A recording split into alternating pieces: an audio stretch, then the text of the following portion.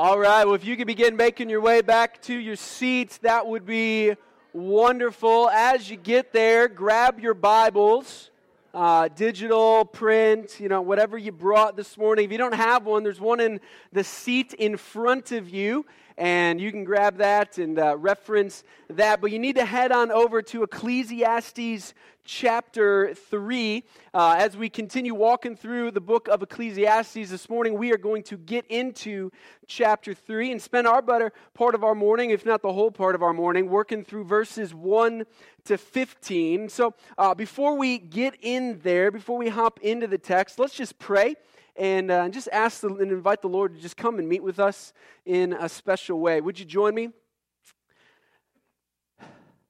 Well, God in heaven, we here now are going to look at a text,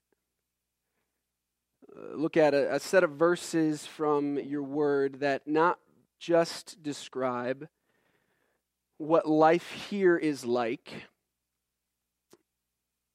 but actually go so far as to describe what you are like. And Lord, it's in that second part that I'm just incredibly mindful of that challenge to faithfully describe you, how you describe yourself. And so God, just the thought of us in these next few minutes coming together to try and think about and meditate on and somehow understand not just the complexities of our world, but you is an incredible feat. And so God, we pray that you would be gracious to us. God, I pray that you would guard my mouth and my word from error, that what I would say would indeed be accurate to not just what you've said, but who you are. And God, we pray for minds to understand and hearts that don't grow cold at these truths, but rather melt like butter under the weight and intensity of you. And so, God, we pray that you would come and reveal yourself to us this morning. And we pray this in Jesus' good name. Amen. Well, Solomon in Ecclesiastes chapter 3 really begins to take a major shift in perspective. Up into this point, through Ecclesiastes chapter 1 and Ecclesiastes chapter 2, Solomon has just continually asking the question, what is life like under the sun? And he begins to make observations about that life under the sun, and he begins to conclude in very real ways some very pessimistic conclusions or realities about life under the sun, that those who aim their days at chasing pleasure are going to find that pleasure does not support the weight of life and will disappoint. Those who aim their days at chasing wisdom will get a good thing because it's better to be wise than to be foolish, but will still find at the end of life that wisdom didn't actually do anything to alter the final reality of their life, and the reality of wisdom means that they're that much more acquainted with the disappointments of life. Hard work is really the same conclusion that he's made, that those who aim their days at working hard, building the portfolio, leaving the nest egg, and all of those things which have wisdom to them, but if that's the ultimate goal, they find themselves sorely disappointed for a whole myriad of reasons. And in the beginning verses of Ecclesiastes chapter 3, Solomon continues to think through life under the sun. But he does something really significant in verse 9 through verse 15. is his perspective shifts and it changes in a drastic and dramatic way because he is going to provide us with really what amounts to be the first extended section of God's role in what happens under the sun. He has now moved the perspective. When you get to verse 9, the perspective shifts from under the sun or under heaven to what is beyond the sun, because that would be a way of describing where God himself would be, beyond heaven, because God would exist in those places and spaces. And he works so clearly at describing for us who this God is. And quite frankly, this may be one of the most difficult passages in Ecclesiastes that we will have to wrestle with. The text here today actually will make me confront, and it may make you confront, and that's part of what I prayed for, what I say I believe and want, and what my heart oftentimes feels. Because our text today clearly asserts that God is in control and has purposed every part of my life, both the pleasant and the painful. Now, if we can just be honest, there's a very real part of me that would rather, or really honestly does want to glorify the Lord with every part of my being. I mean, if you would ask me, do you want that? I would say, in all honesty, yes, I want that. And there's a very real part of me that believes beyond a shadow of a doubt that God is completely sovereign, he is completely in control, and he has purposed all things in my life, both the pleasant and the painful. And our text this morning acknowledges that. However, there's a very real part of me that honestly would rather glorify God just through the pleasant times and completely skip the painful. And if he could do that, I would vote for that. God, I don't want the pain, just give me the pleasant. He hasn't given me that option yet, and I'd probably be foolish for voting for what I think would be better, because I'd rather not have to deal with the pain. I woke up this morning to a text from my mom that came in at like 5:50 or so, that my dad was taken to the ER this morning. And he's now home. They didn't find anything, but he went with intense pain that was presenting itself like a kidney stone, but yet all tests indicate that there's no stone there. And it's, okay, well, what is that? And is it something greater? Is it just, what goes there? And so I found myself confronted again this morning with this reality that there is a prayer that often in my life I have found myself terrified to pray. And it's real simple. It's got 7 or 8 words in it, maybe not even that many words, but it's this: Lord, do whatever it takes to bring you glory. That prayer, quite frankly, terrifies me, because that prayer is one that says, okay, God, if you're more glorified through the pain, I'll take it, because I want you to be glorified. But yet, we've just already acknowledged, I probably wouldn't vote for that if given the option.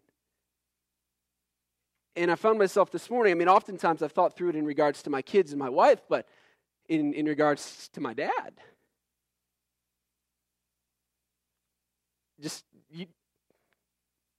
glorify yourself.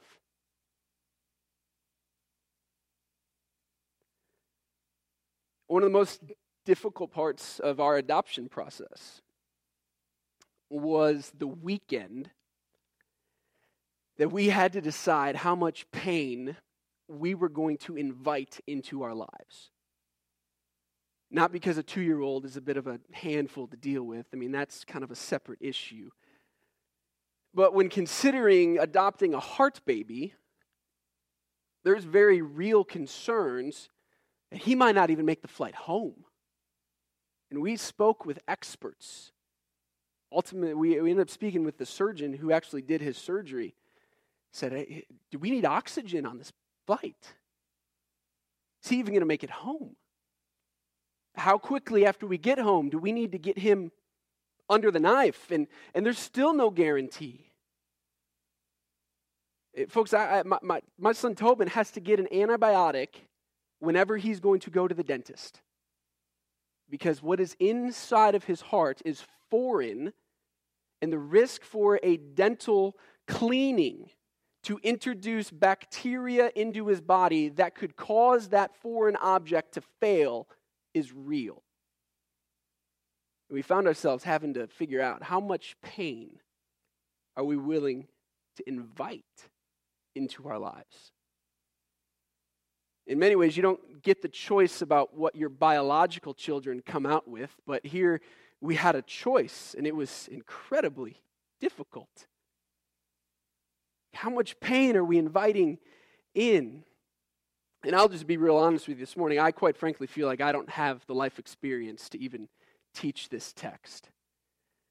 That someone maybe that has experienced a type of loss like Job would be far better suited to walk through these verses. That someone who's experienced injustice like Joseph would be far better experienced to walk you through these verses. Perhaps someone like Peter or Paul who experienced persecution, or quite frankly, even the other believers around the world. I mean, 2016 had the most Christians martyred out of any year to date.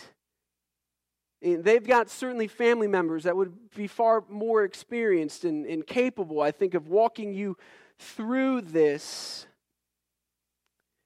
Because this text is going to make us confront not so much what we believe about the pleasant things in life and the good things as much as it does the pain and God's role in that, and his sovereignty over it. And if we really press his sovereignty to its biblical and logical conclusions, then we're actually going to be this morning confronted with the fact that God does control all of it, and he has purposed it.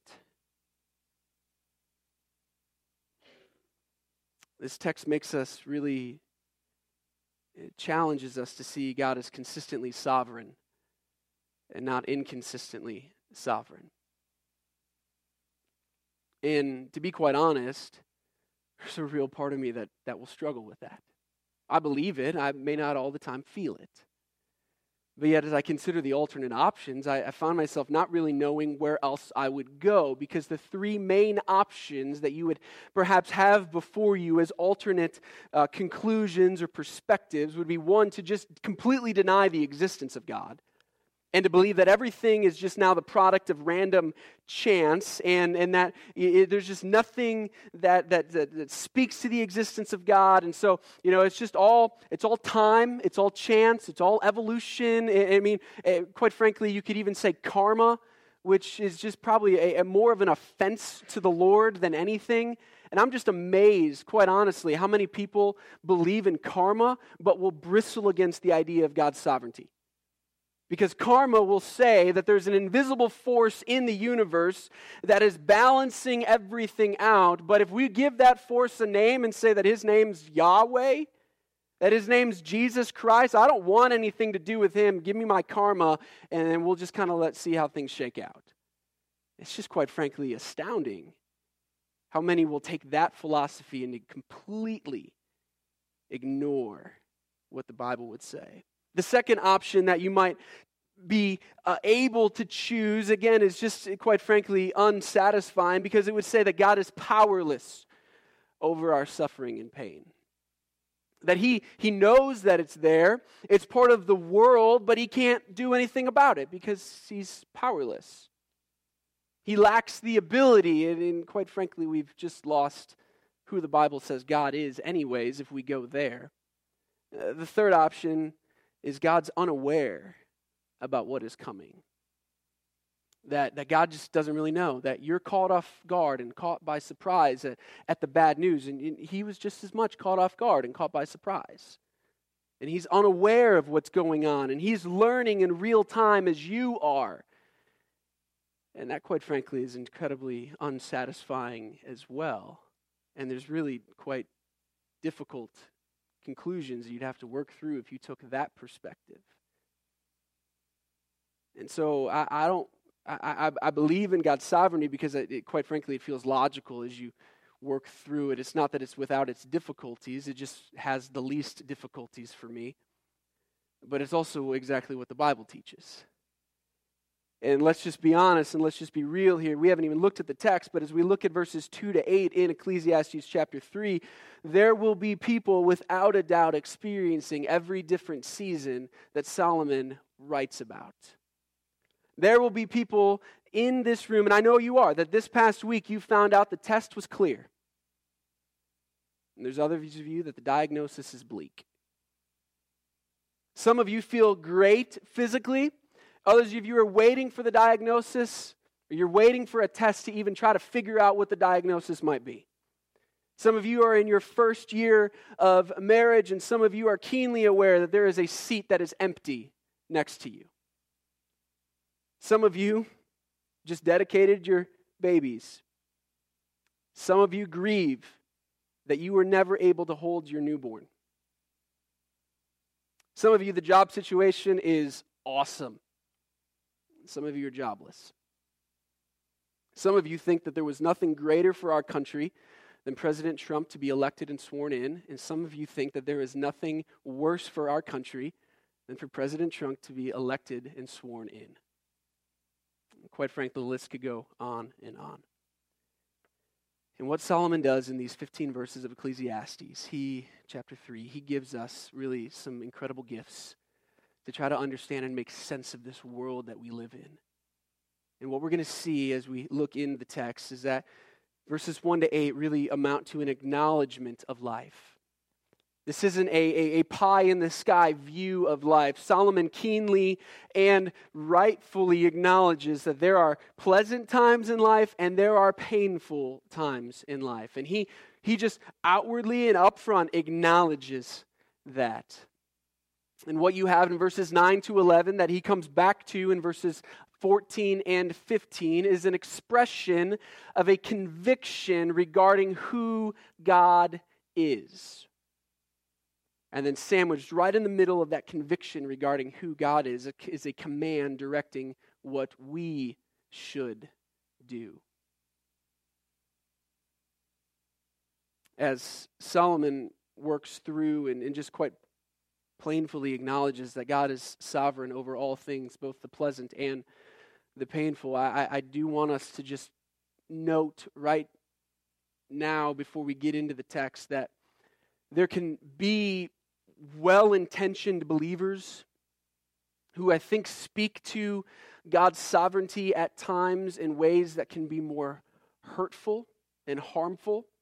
And think about it like this. If one of my kids comes to me with a boo-boo, I can, if I've determined that there's not really anything significantly wrong with them, I may kiss the boo-boo and give them a little swat on the backside and send them on their way and cheer them along, or perhaps they really are just convinced that there's a boo-boo and I need a Band-Aid, but there's nothing bleeding, so why do you need a Band-Aid? But you give them a Band-Aid, right? You get the Princess Band-Aid out, or you get the Buzz Lightyear Band-Aid, whatever the pirate Band-Aid, and you put the Band-Aid on them, but you know that there's nothing there. And I think there can be times when we throw around the phrase, well, God is in control or God's sovereign, and it can feel to those who are experiencing those dark nights like you've just given them a Princess Band-Aid that actually hasn't ever really addressed the significant issues that are ailing them or paining them. And yet, from cover to cover, the Bible reveals God's sovereignty is not a princess or pirate Band-Aid to just be tossed around to convince you that nothing actually is wrong. It's intended to be the warmest of blankets on the coldest of nights. You know, the ones that are heavy, that you put on and you kind of sink a little deeper because there's a weight to them. And you give it enough time and your body heat kind of works itself out into that blanket and radiates back to you, and you warm. And so I don't want to be trivial this morning, because some of you are experiencing pain. Some of you are walking through the dark. And so to just simply throw around, well, God's in control, I don't intend for that to feel like a Princess Band-Aid, to somehow convince you that what it hurts isn't actually there. Because the text doesn't do that. The text acknowledges in verses 2 to 8 Yeah, it's there. And then Solomon begins to draw some conclusions. So let's go to verses 2 to 8. You're going to see this acknowledgement of life, and we're not going to spend a lot of time trying to define all 28 of these seasons. That could be a different study for another time. What we need to, though, understand is that what happens is that you have 7 pairs of opposites written. So you have 14 statements of opposites. You have 28 seasons of life. And you can just walk through and count them, but they're formulated in 7 different pairs. Well, in Hebrew poetry, the number 7 is a number of perfection. It's a number of completion. But what also is being used here, and what Solomon does, is he uses a Hebrew poetry device that is intended to lead us to the conclusion that what he intends to describe here is absolutely everything. It's called a merism. It's when you use contracting or contrasting opposites in order to cite not just those ends, but everything between them. And so when Solomon writes these phrases in verses 2 to 8 of Ecclesiastes chapter 3, he intends for us to conclude we're talking about everything. Let's read them together. For everything, there you go. There is a season and a time for every matter under heaven. A time to be born, a time to die, a time to plant and a time to pick up what is planted, a time to kill, a time to heal, a time to break down, a time to build up, a time to weep, a time to laugh, a time to mourn, a time to dance, a time to cast away stones and a time to gather stones together, a time to embrace, a time to refrain from embracing, a time to seek, a time to lose, a time to keep, a time to cast away, a time to tear and a time to sow, a time to keep silence and a time to speak, a time for love, a time for hate, a time for war, and a time for peace. What Solomon is acknowledging is that under heaven, there is essentially a time for everything. And he intends to really leave nothing out. That what he has written has been done so and structured in such a way that we could look at the text and conclude this man really intends for us to think that he is speaking of absolutely everything. And where he goes from there, beginning in verse 9, is to begin to give us this conviction regarding who God is.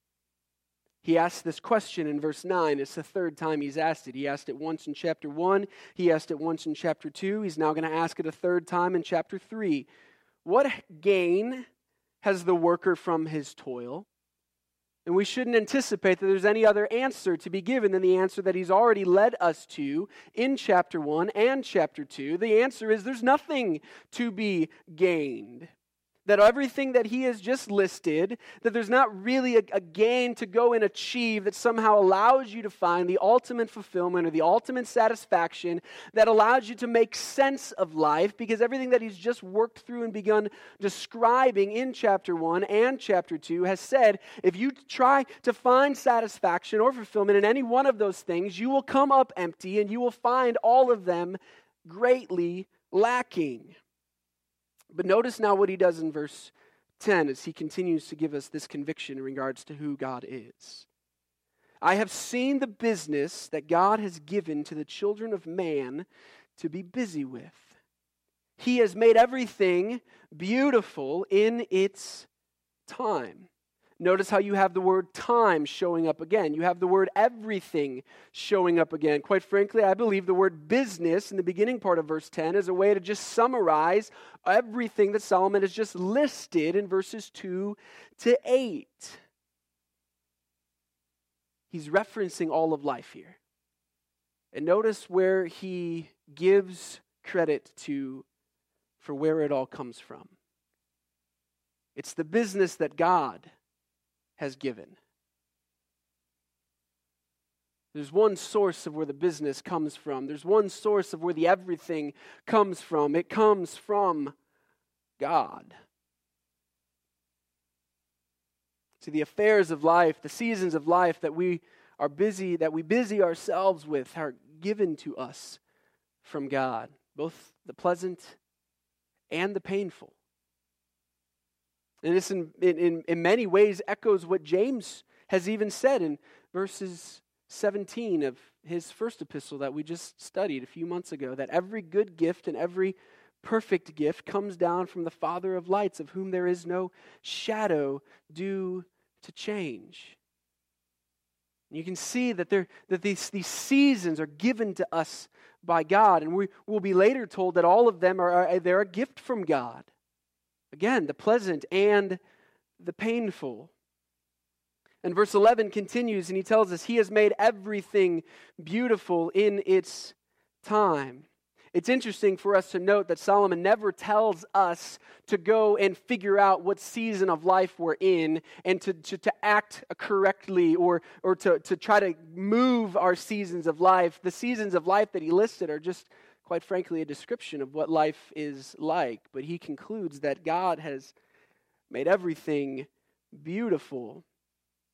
You see, there's beauty to be found in the everyday, in the ordinary. There's beauty to be found in the difficult, in the spectacular, in the mundane, and even the painful, because behind these seasons, Solomon tells us, is one who is standing, who has made them all beautiful and has a purpose for them in our lives that we may not have the vision to see right now, and that we're also not promised to ever understand this side of heaven. But He is doing something through the seasons of life that we find ourselves within, the pleasant and the painful, and He makes them beautiful. And again, it causes me pause, because I would much rather just have the pleasant. And it makes us confront, what is God doing in these seasons of pain? What is He doing? How is He controlling them? How is He purposing them? And Solomon continues with these convictions about who God is. In the second part of verse 11, we're told, also, He has put eternity into man's heart, yet so that he cannot find out what God has done from the beginning. What Solomon here is saying is that God has placed within humanity a sense of the finality of this life and the eternal or the eternity of what happens before. Now, whether you're a believer and see that eternity as the presence of God, or whether somebody has come along beside you and said, if you don't believe in Jesus, that eternity is spent outside of the presence of God, you still have an understanding that once you take your last breath, there is no more breaths. And it does not take a biblical scholar, it does not take a philosopher. Anybody can conclude that. And I think the text is telling us that there's this innate sense to that allows us to draw those conclusions, that what we have here and now is here and now, and then someday that ends, and when it ends, that will last a really long time. It's what drives us. And quite frankly, it's what drives messages that we hear that says, you only have one life to live for God's glory. You only have so long to save for retirement. I mean, that those are expressions that there's an eternity and a finality. There can be something discerned about the world that God has made that says and sees and understands that what I have here and now until the Lord calls me home is what I have, and then things look very different after that.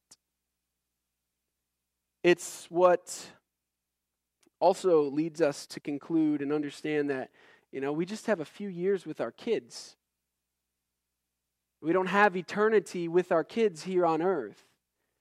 I read a study at one point that said by the time your children are 8, you have spent 50% of the time that you will ever spend with them as their parent.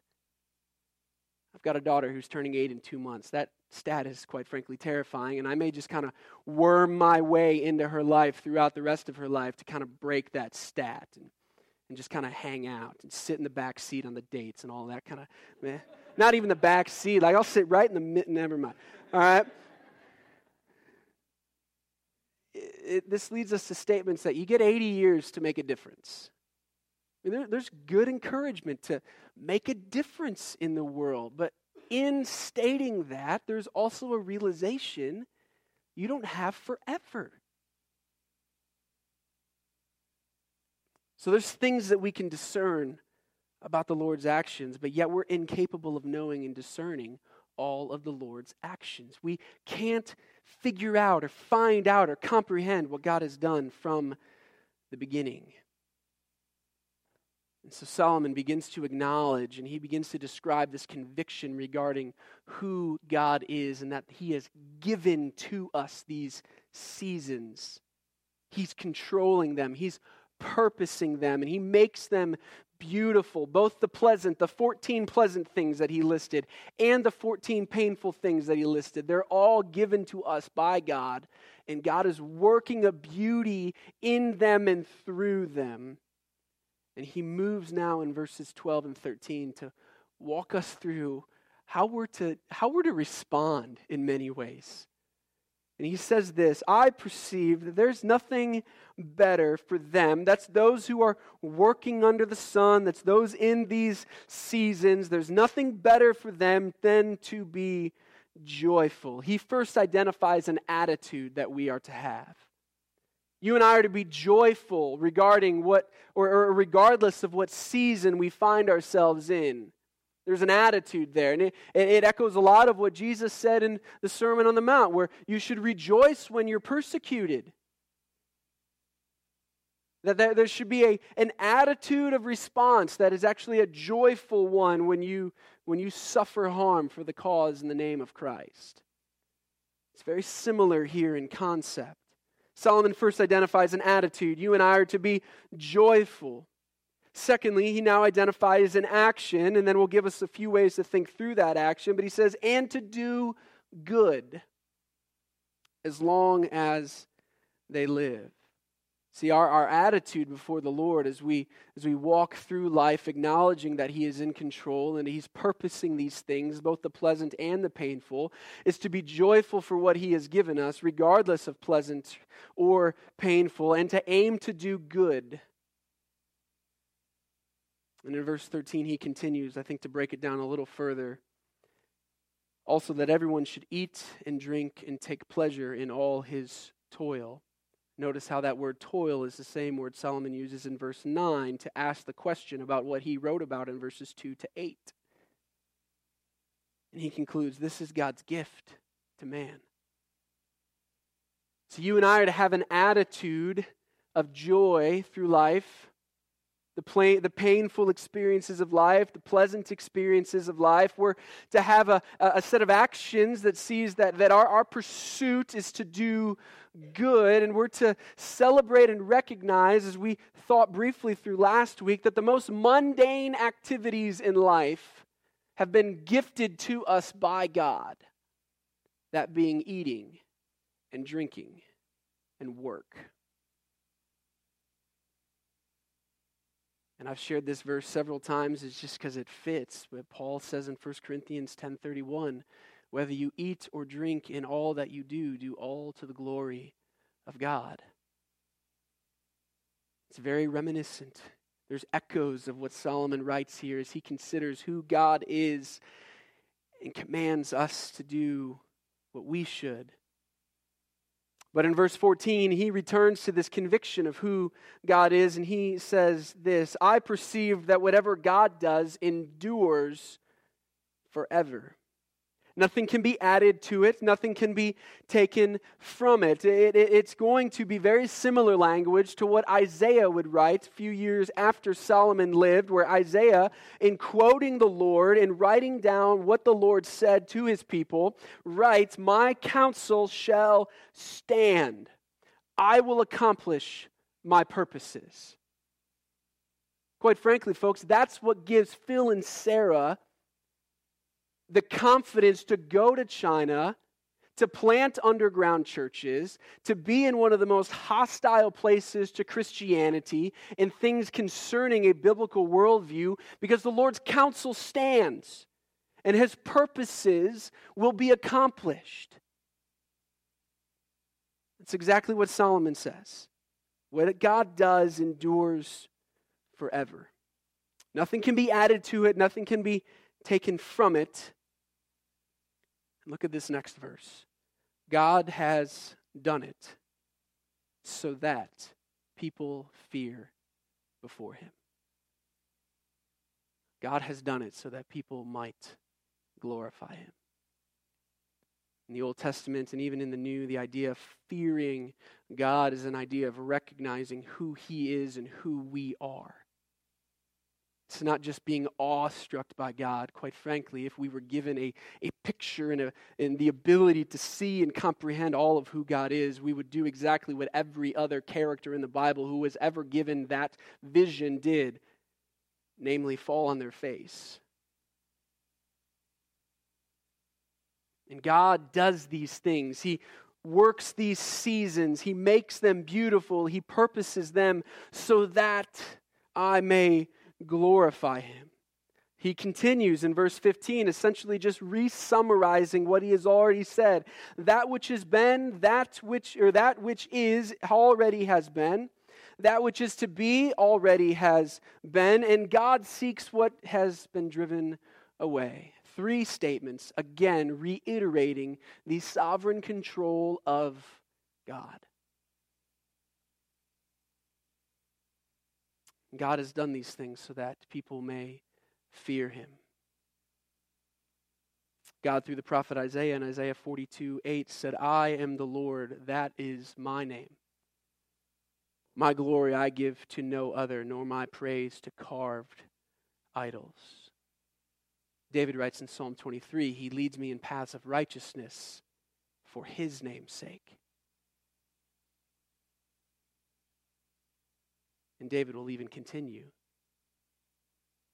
Though I walk through the valley of the shadow of death, I will fear no evil. Why? Because thy rod and thy staff are with me.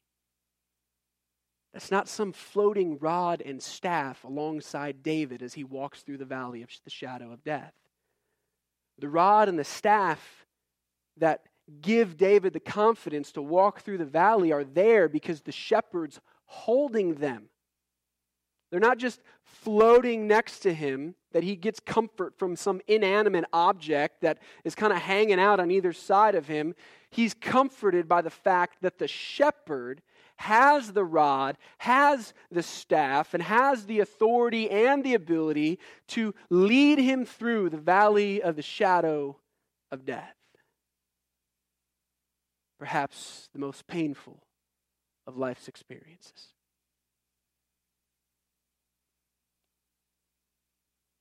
See, what you and I are experiencing today, wherever you find yourself on the opposite ends of the spectrum, either the pleasant or the painful, it's not outside of God's authority.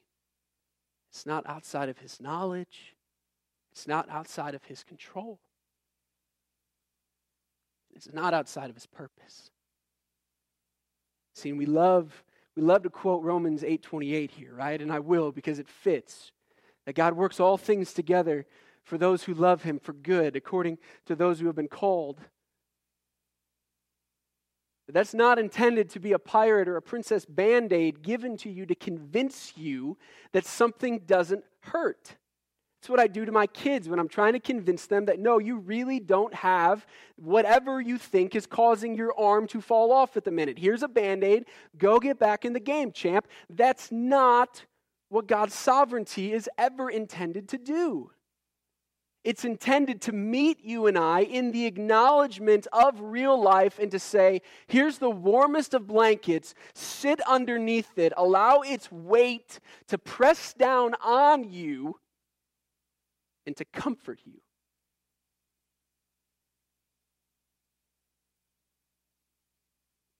And David in Psalm 23 writes about this. Solomon writes about this. New Testament authors write about this. And from cover to cover, there is this resounding theme in Scripture. And these themes have actually led some of the most talented songwriters of our day to write songs for our day that express these truths. So the song we'll sing as we close here this morning is one that we have sung and are familiar with that just simply says and acknowledges, never once did we ever walk alone. Never once did you leave us on our own. God, you are faithful. You are faithful. See, some of you this morning will stand and sing those words in praise for who God is and how He has provided, because you've been given whatever hindsight has been available, or there's been enough time and you're able to look back and you're able to see the hand of God and Him providentially moving through that in such a way that you can go, oh my goodness, I get it and I glorify Him for it. I wouldn't have chosen it, but I wouldn't want it any other way. And yet others of you will sing these words from some of the darkest, deepest places in that valley of the shadow of death. And you'll be very much like the father of the young boy that comes to Jesus in Mark 9, who's just simply there to say, can you help? Because I believe you can, but you got to help my unbelief.